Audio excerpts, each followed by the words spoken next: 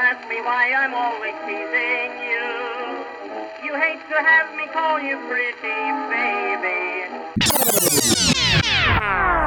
Whether you like it or not, there's going to be a big change around here, and it starts tonight. Hello and welcome back to the Queens and Rebels podcast. And I guess if you're a first-time listener, then just plain welcome. This is a Women's History podcast, and this is the final part on the Sung sisters story, part 3. I will dive into it shortly, but just a warning, if you hear my husband yelling in the background, it's because he's wearing headphones and playing video games. Sometimes just yells out random profanities. So having said that, I am kind of delirious from being tired, and it's not even that late. For most people, it's not even 11 p.m. yet, but I go to bed extremely early, and my whole family makes fun of me for that. I have like toddler bedtime, or like when really old people go to bed early, like that's me. I like to be in bed by 9.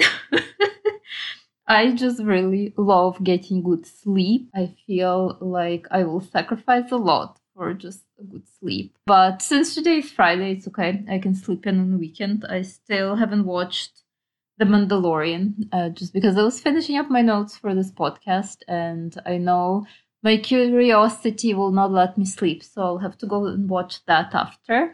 I don't want to blab on for too long. Actually, no, I do want to blab on for too long. It's so funny. Okay, so I took my cat for a walk today, and he saw another cat. I didn't even see the cat because the other cat was black, fully black. And he was kind of blending into the darkness. It was already getting pretty dark. It's getting dark really early here, like around 5 o'clock. It's like pitch black now. So anyways, I was walking my cat just outside on my street, and he saw this cat. He was all puffed up. I got so freaked out because I had no idea what he was staring at. I thought maybe it's some kind of ghost hiding in my neighbor's bush, and then I realized it was another cat because the other cat started making those weird grumbling noises like cats do when they want to fight, like the rah, rah, rah, rah, rah, rah. So I had to pick up mine and run because I was scared the other cat will attempt to kick both of our asses, and my cat is not the fighter, he's a spoiled baby. So of course my cat's kind of a douchebag, to be honest. Like he does want to fight other cats he encounters, and I have to remove him, and he hisses the whole way home. I mean, it's not even important news, but oh well, just thought I'd mention. I will jump into my notes. We left the sisters amidst the Japanese invasion of China, and during the 1940s, Qing Ling, the middle sister, aka the Red Sister, was residing in Hong Kong. Many were surprised by her move. They didn't expect Madame Sun, the defiant heroine, to retreat to safety and comfort outside of her country. Her living arrangements were fairly modest compared to her siblings.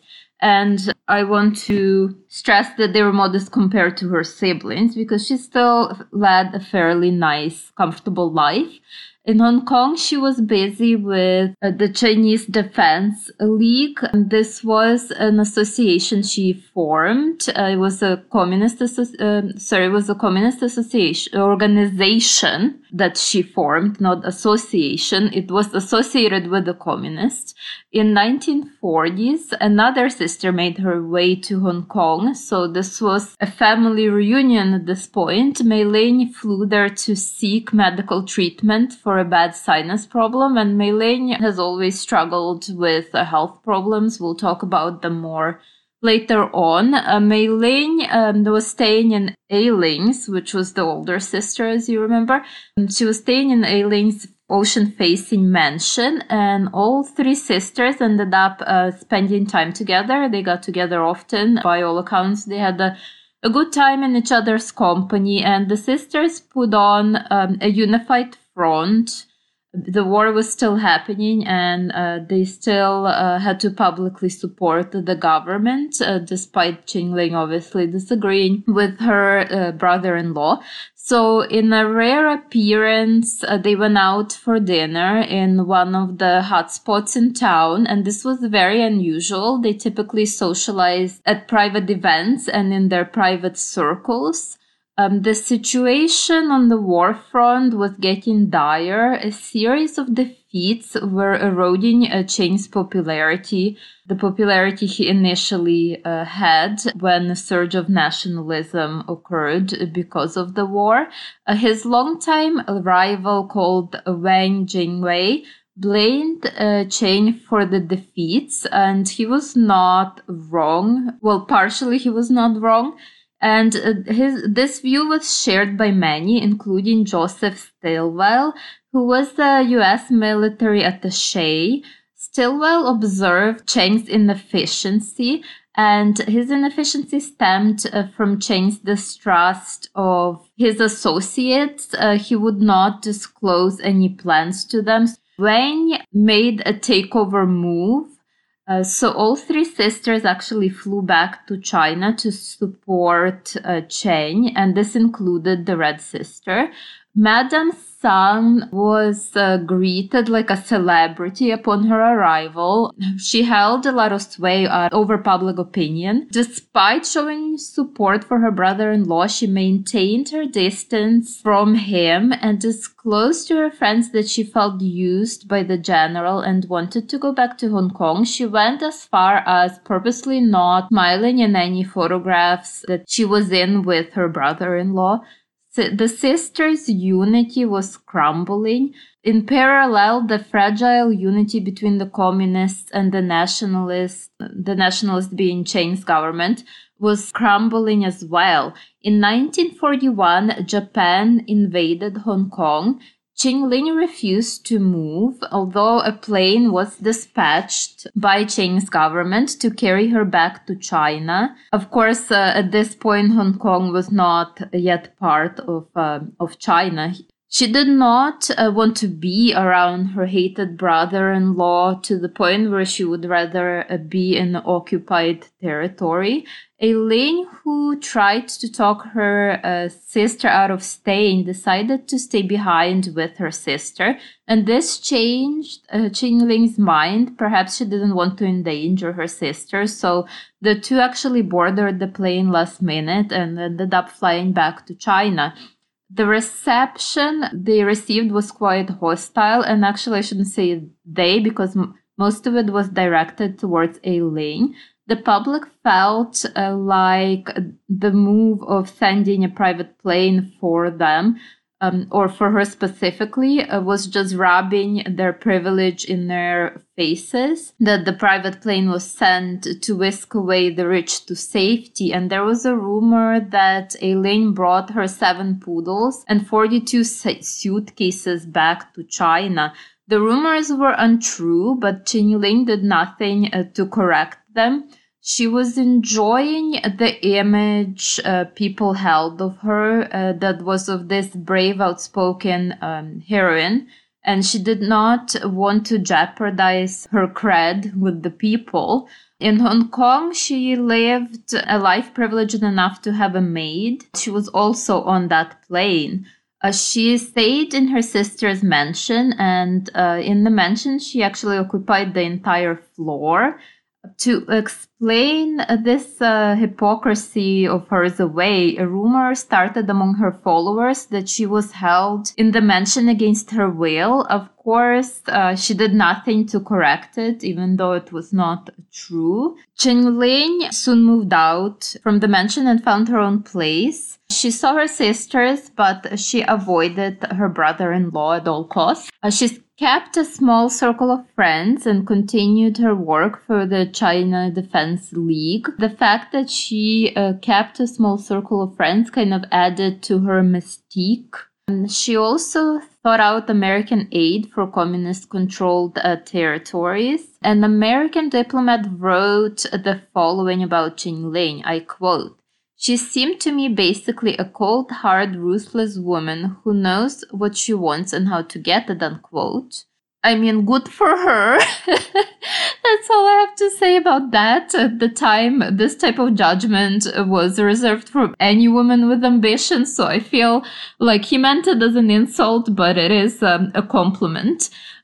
Anyways, moving on, Mei Ling seemed to have a better time charming Americans. She had a very successful US tour in the 1943, and Chen Ling was actually very jealous of that. Privately, she made very salty remarks about her sister, but she did not make any public remarks about her family just yet. She was waiting for the war with Japan to end and for the war with communists to begin. Back to Mei Ling's American tour, though. A year prior, Roosevelt's representative came to China and was taken by Mei Ling. He was charmed, and he invited her to do a goodwill tour back in America. Since Pearl Harbor, America had a lot of sympathy for China, and they welcomed Mei Ling with open arms. The welcome she received surpassed her expectations. She met the president. She spoke in a 17,000 rally in Madison Garden. This was followed by a 30,000 rally in LA. And she even addressed the Congress and received a standing ovation. At the end of the tour, she was pretty drained, but she did not get much rest when she got back home. And also she did receive some criticism during the tour. It was not all peachy. The White House staff thought she was quite spoiled for bringing her own silk sheets, and they were changed daily. I mean, to be fair, I would think that as well, because what they didn't know is this was due to the hives on her skin. Changing the sheets often would help to improve them. Also, her niece and nephew, David and Janet, accompanied her on a tour, and they had poor manners. From what I've gathered, everyone who met them really did not like them much. She brought them as a way to show support for Eileen. Eileen was getting a lot of criticism at the time back home, and also Eileen was paying for most of the trip, so, that probably was a factor. While in America, Mei Ling heard the rumor that her husband was seeing other women, and specifically one of those women was Jenny, his former concubine. Upon her return, she stormed off to Eileen's and only came back after several months of Chen's insistence that the rumors weren't true. I mean, who knows? At this point, she was suffering from several illnesses. On top of her hives that got worse, she was experiencing other health issues. And in this sorry state, she had to accompany her husband to Cairo for a conference with Roosevelt and Churchill. It was Mei Ling who negotiated on her husband's behalf since he didn't speak English. And she also had to do all the post-negotiation socializing that fell on her shoulders. Naturally, she attracted a lot of attention, being the only woman present, surrounded by all these famous, powerful men. The fact that she rearranged her legs a little more than normal, probably due to her skin issues, was interpreted as an attempt to distract other leaders from her husband's poor performance. Yes, let that ridiculous tidbit sink in. And while it's sinking in, I'll also remind you that, remember the trash dumpster that is the Daily Mail thought it was a great idea to run a front page about Theresa May's and Nicola Sturgeon's legs. So there you have it, 7 decades later, and women are still not allowed to have legs. But anyway, moving on. The Cairo Declaration, which restored all Japanese-occupied territories to China, was a huge victory, and this was achieved in part due to Mei Ling. The victory was short-lived. Mei Ling was needed to patch up another one of Chen's crumbling relationships, and this time it was with Stilwell, the U.S. representative. He reported to Washington, and by he I mean Stilwell, that, I quote, "The Chinese soldier is excellent material, wasted and betrayed by stupid leadership," unquote. Stilwell was not charmed by the First Lady's efforts to befriend him, and Roosevelt demanded Stilwell be placed in command of the forces. This was unsurprisingly refused. Stilwell's assessment was not wrong, but then the demand that was made by Roosevelt was a bit much. So Mei Ling was really stressed out by the fracturing relationship between the two countries. This deteriorated her health further, and she decided to take a break and flew to Rio to recuperate, accompanied by her older sister and some of Aileen's kids. This was seen as abandonment by government insiders, and some, including Truman, speculated that the Soong family was going there to invest stolen American aid money into real estate. I'm not saying that the family wasn't corrupt, because they were, but it seemed like they most likely went to Rio because at the time it was a very glamorous destination. I mean, it still is a glamorous destination, but it was kind of at the peak of popularity. After 2 months, Mei Ling moved to New York and kept a low profile for over a year. Obviously, some kind of break occurred in her marriage. Before she departed for Rio, she was given a bizarre farewell party where her husband made a speech about his fidelity in front of journalists and foreign dignitaries. Obviously weird, like you don't give a farewell party speeches if your spouse is going on vacation. This could be connected to the rumors of his infidelity, obviously, since he brought it up. She was also angry with her husband because Aileen's husband was fired from his position in the government due to a corruption scandal, and he had to hand back some of the money that he pocketed. Of course, the fact that she was angry at her husband for firing him is audacious. It's just the privilege is through the roof. The fact that she expected this guy to come out clean out of an obvious corruption scandal where he was caught and still retain his job is something else. Obviously, her and her older sister were greedy. They were financially motivated, and they thought less about the country's well-being and more about their family's well-being. And to be honest, I had a hard time connecting with any of the sisters. For a while, Chen Ling was coming off as the most sympathetic to me, but then she was quite hypocritical. Like, we'll talk about that later on. And that's also okay. I mean, they're human beings, as I said. They're not perfect saints, nor are they some kind of devils. Like most of us, they fall somewhere in between, and they have redeeming qualities, and they have qualities that are awful. But what's undeniable, their lives were fascinating. So during her absence, Mei Ling's absence, the Chinese-American relationship improved because Stilwell was replaced, and also a new ambassador was assigned to China, and both of them were friendly with the general. So American government started getting more positive feedback. She was still in New York when Japan announced their surrender on the 10th of August, 1945. Chen's government was not out of hot water just because Japan surrendered. They actually faced a new threat, and this was Mao's army. The army grew from a small group to over 1 million soldiers and was a considerable threat. America was pushing for peace talks. They wanted to avoid a civil war. On the surface, both Mao and Chen conceded.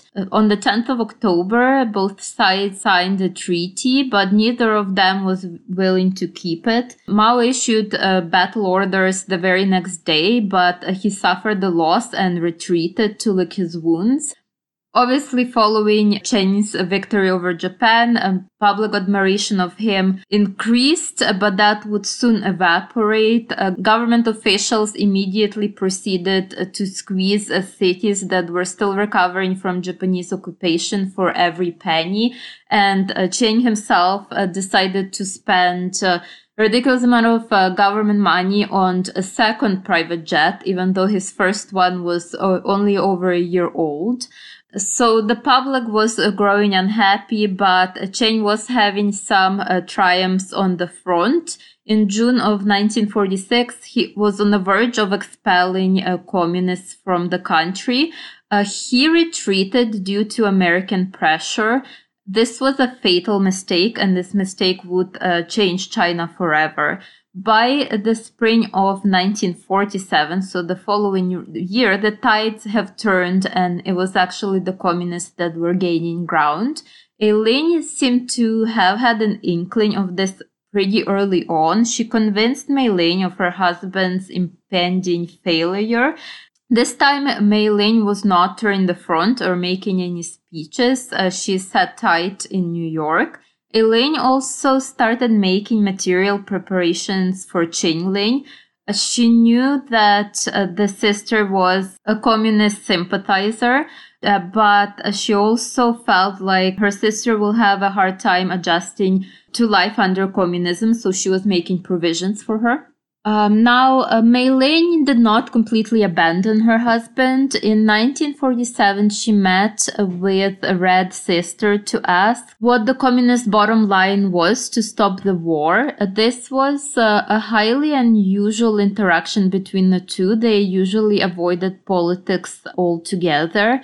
So this finally drove home how close the communists were to their victory for Chen Ling. At the time, the family knew her to be a communist sympathizer, but that year they found out just how involved she was with the communists and that she played a key role in the party, and they were floored. Following the conversations the two sisters had, Red Sister boarded a train to Shanghai and ended her communications with the family. In 1948, Chen was planning to make an escape to Taiwan and extracted as much cash, gold and silver he could in the process. He made his escape in 1949. The regime crumbled, but Chen and Mei Ling were far from destitute. At the time, their interactions were very cold and businesslike, which was unusual for their relationship. Communist forces were gearing up to take Taiwan, and everyone who could was fleeing the island. In a very unusual move against her older sister's advice, Mei Ling actually flew back to be with her husband. Later in his diary, the general would compare his wife to legendary heroes who come back to the rescue during a dangerous time, a time of need.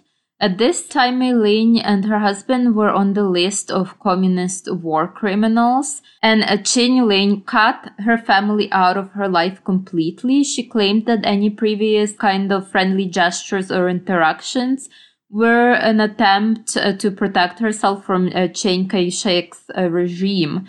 Mao chose Beijing as his capital. He invited her to come join his government. She thought it was best to stay away from the capital and the political games that were happening, but she could not refuse an invitation for the second time. A spacious two-story house has been prepared for her.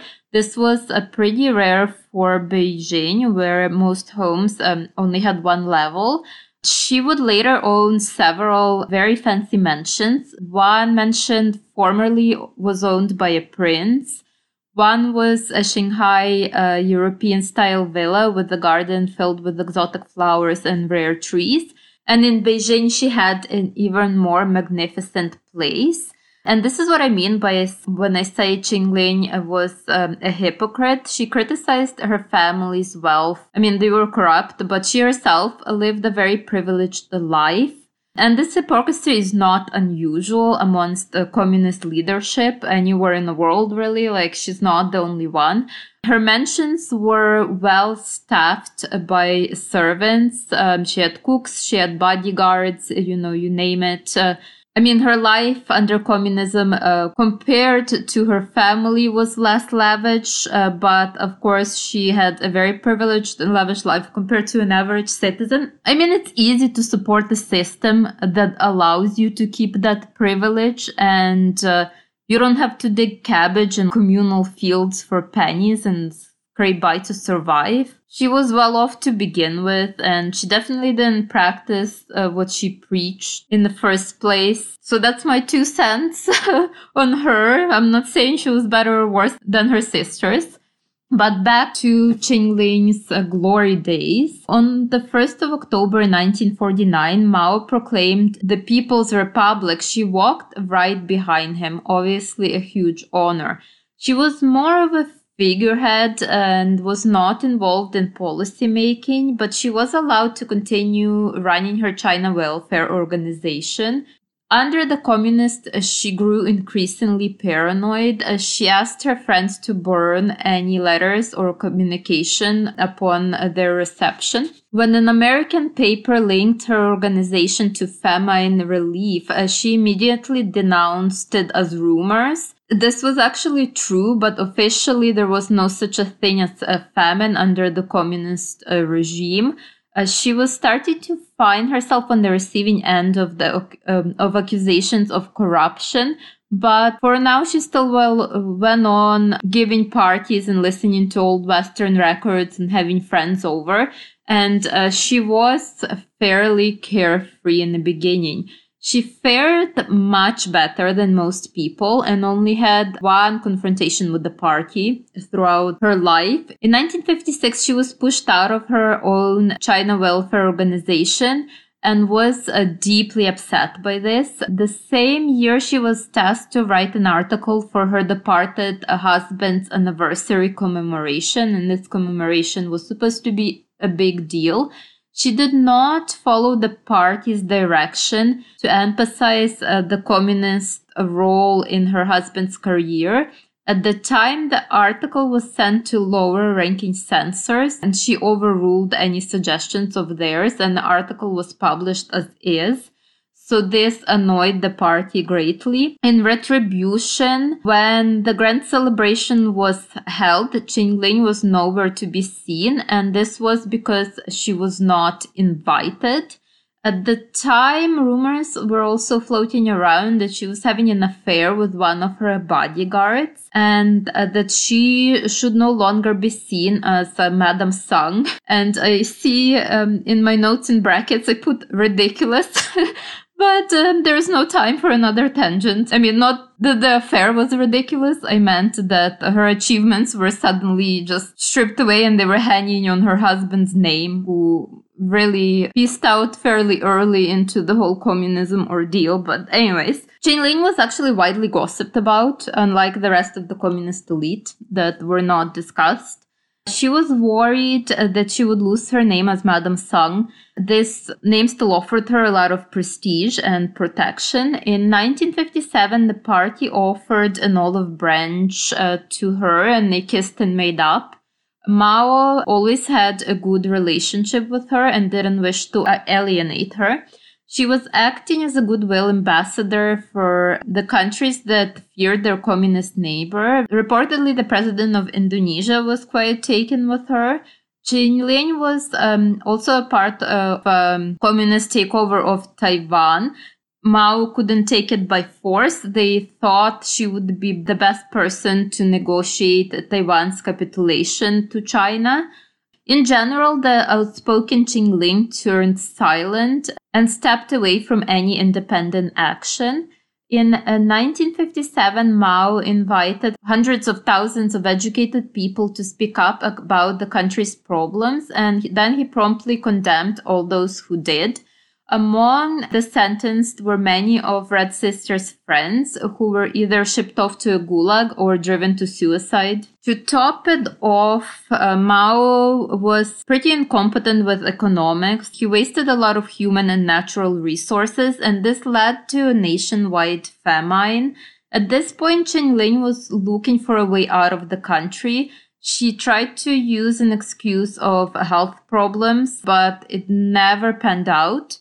Her admirers waited to see her famous show of defiance, but instead she remained meek and she stuck to the party lines. She was no longer protected by her family and did not enjoy the same privilege of protection that was awarded to her, so she did not speak out. And I mean, I'm not criticizing her. For this, you have to be a very brave person to do so. So it was just an instinct of self-preservation. But she did disappoint people with her silence.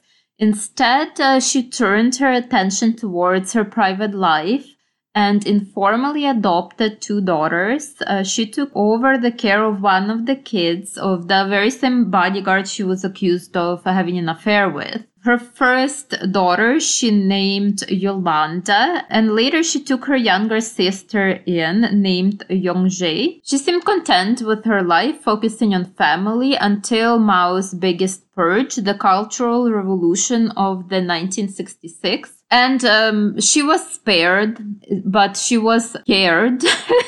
Ooh, that rhymed. She was scared because the Red Guards were given permission to set up camp outside of her mansion's walls, and they were constantly yelling slogans. So in fear, she burned all her bourgeois possessions, and this would be fancy purses, shoes, clothing, stuff like that. During this time, more friends and relatives were killed and tortured. One tortured and desperate cousin came looking for her help, but was turned away from her doorstep, and the cousin committed suicide. This death haunted Red Sister for the rest of her life. She briefly stopped seeing her daughters because of the purge and the rumors that were swirling around about her affair. But she was soon reunited with them and tried to seek the best opportunities possible for them. Yolanda was being trained as a dancer, and Yongzhe worked in a hospital. And this might not seem like the fanciest opportunities, but this was the best alternative presented to them at the time. It was a better alternative than collective farming. Eventually, her friends were released from prison, the ones that survived at least. On the 9th of September 1976, Mao died, and Madame Mao was subsequently scapegoated for all his brutal policies. Chen Ling was unwilling to admit the part she played, and in turn she was exonerating Mao, and she personally disliked Madame Mao, so she was quite happy to see how the wife was treated. After Mao's death, China started opening up to the world. Chen Ling's daughter Yolanda turned to acting, and she became, and I will quote the book, I quote, the country's first good time girl, unquote. And Yongzhe went on to study in America. In 1980, Chen Ling was given the title of the Honorary President of the People's Republic of China. At the time, she has fallen ill, and on May 29th, 1981, at the age of 88, Chen Ling passed away. Her sister did not attend the funeral. Well, her sister, because at the time only one remained alive. We'll get back to that. Mei Lin did not attend the funeral despite the government's invitation. By all accounts, Chen Ling reportedly came to regret attacking her sisters in the past, but they did not make amends in the end. Her daughters were named chief beneficiaries to her possessions, and a substantial sum of money she bequeathed to them. They did not receive most of her things because adoption was unofficial, but I believe they did inherit the money that was left to them. Right now we're going to jump back in time from 1981 and see how the other two sisters were faring since Mao's takeover. And to sum it up, they were not destitute but exiled. After Taiwan was saved, Mei Ling once again departed for New York. She did not linger for her husband's 1954 inauguration. He set himself up as the quote-unquote president, but he was a dictator. And I mean, that's quite cold not to stay for that occasion. The same year, she did fly back after Mao's attempted another attack on Taiwan. She went back to America in 1958. This time, not for a personal visit, but to lobby against the communist threat. Her efforts were well received and Taiwan fell under America's protection. That's why it was off limits for Mao at the time. She returned to Taiwan, this time because she wanted to, not because she had to. And Mei Ling started performing her duties as First Lady. She opened a children's hospital and visited hospitals for lepers, where she took off her gloves and touched people without a second pause, without any reservation. And also, by all accounts, she was very kind to children. And this won her many fans. She lived a more leisurely and relaxed life compared to her time as China's First Lady. She took up gardening and painting. And the couple seemingly reconciled, and they lived the life of peace and security for 2 decades until Nixon shattered their peace by attempting to establish a diplomatic relationship with China. This obviously brought up worries of American abandonment of Taiwan. Chang's health at the time took a turn for the worse. He suffered a stroke. Mei Ling tried to persuade her husband to put her and Matthew David in charge of Taiwan's finances in order to secure her lifestyle after her husband's passing, but this was refused. On April 1975, Chang passed away at the age of 87. By this time, he was already in a hospital and his health took a nosedive prior. His son inherited the rule of Taiwan and was happy to indulge Mei Ling's expensive lifestyle as instructed by his father. Mei Ling departed for New York after the funeral, and she reportedly kept her husband's pictures beside her bedside until the end of her life, and she called him honey and talked to the picture. So obviously she missed him. Once she departed for New York, a whole stream of people followed, her drivers, her nurses, her bodyguards, chefs. They all moved, and this was all paid for courtesy of her stepson, so she did not really have to worry at all about her financial situation. Elaine made New York her permanent home in exile. And also Elaine, of course, helped her out financially as well.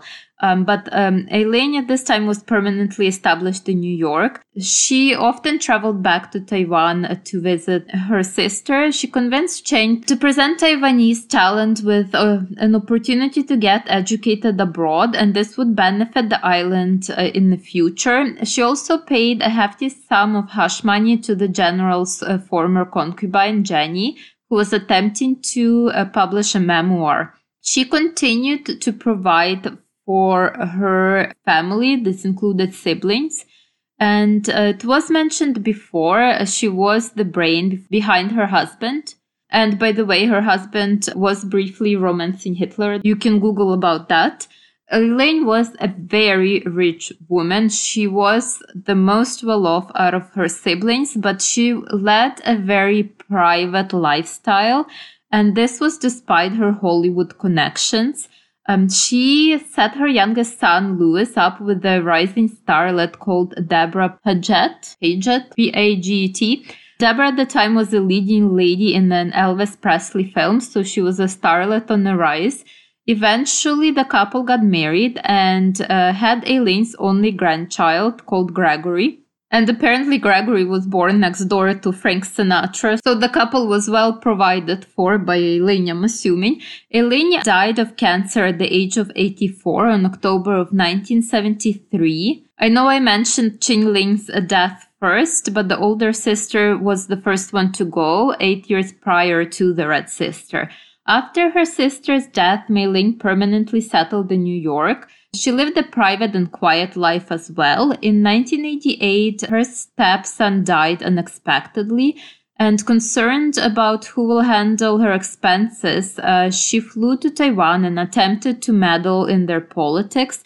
At this time, she was 90 years old, and everyone has moved on to a new era, and they kind of saw her as a blast from the past. But Taiwan still generously offered her an allowance. She was also getting taken care of by her niece. At this time, Mei Ling still had a sharp mind, but she declined any interviews or any public honors that were bestowed on her.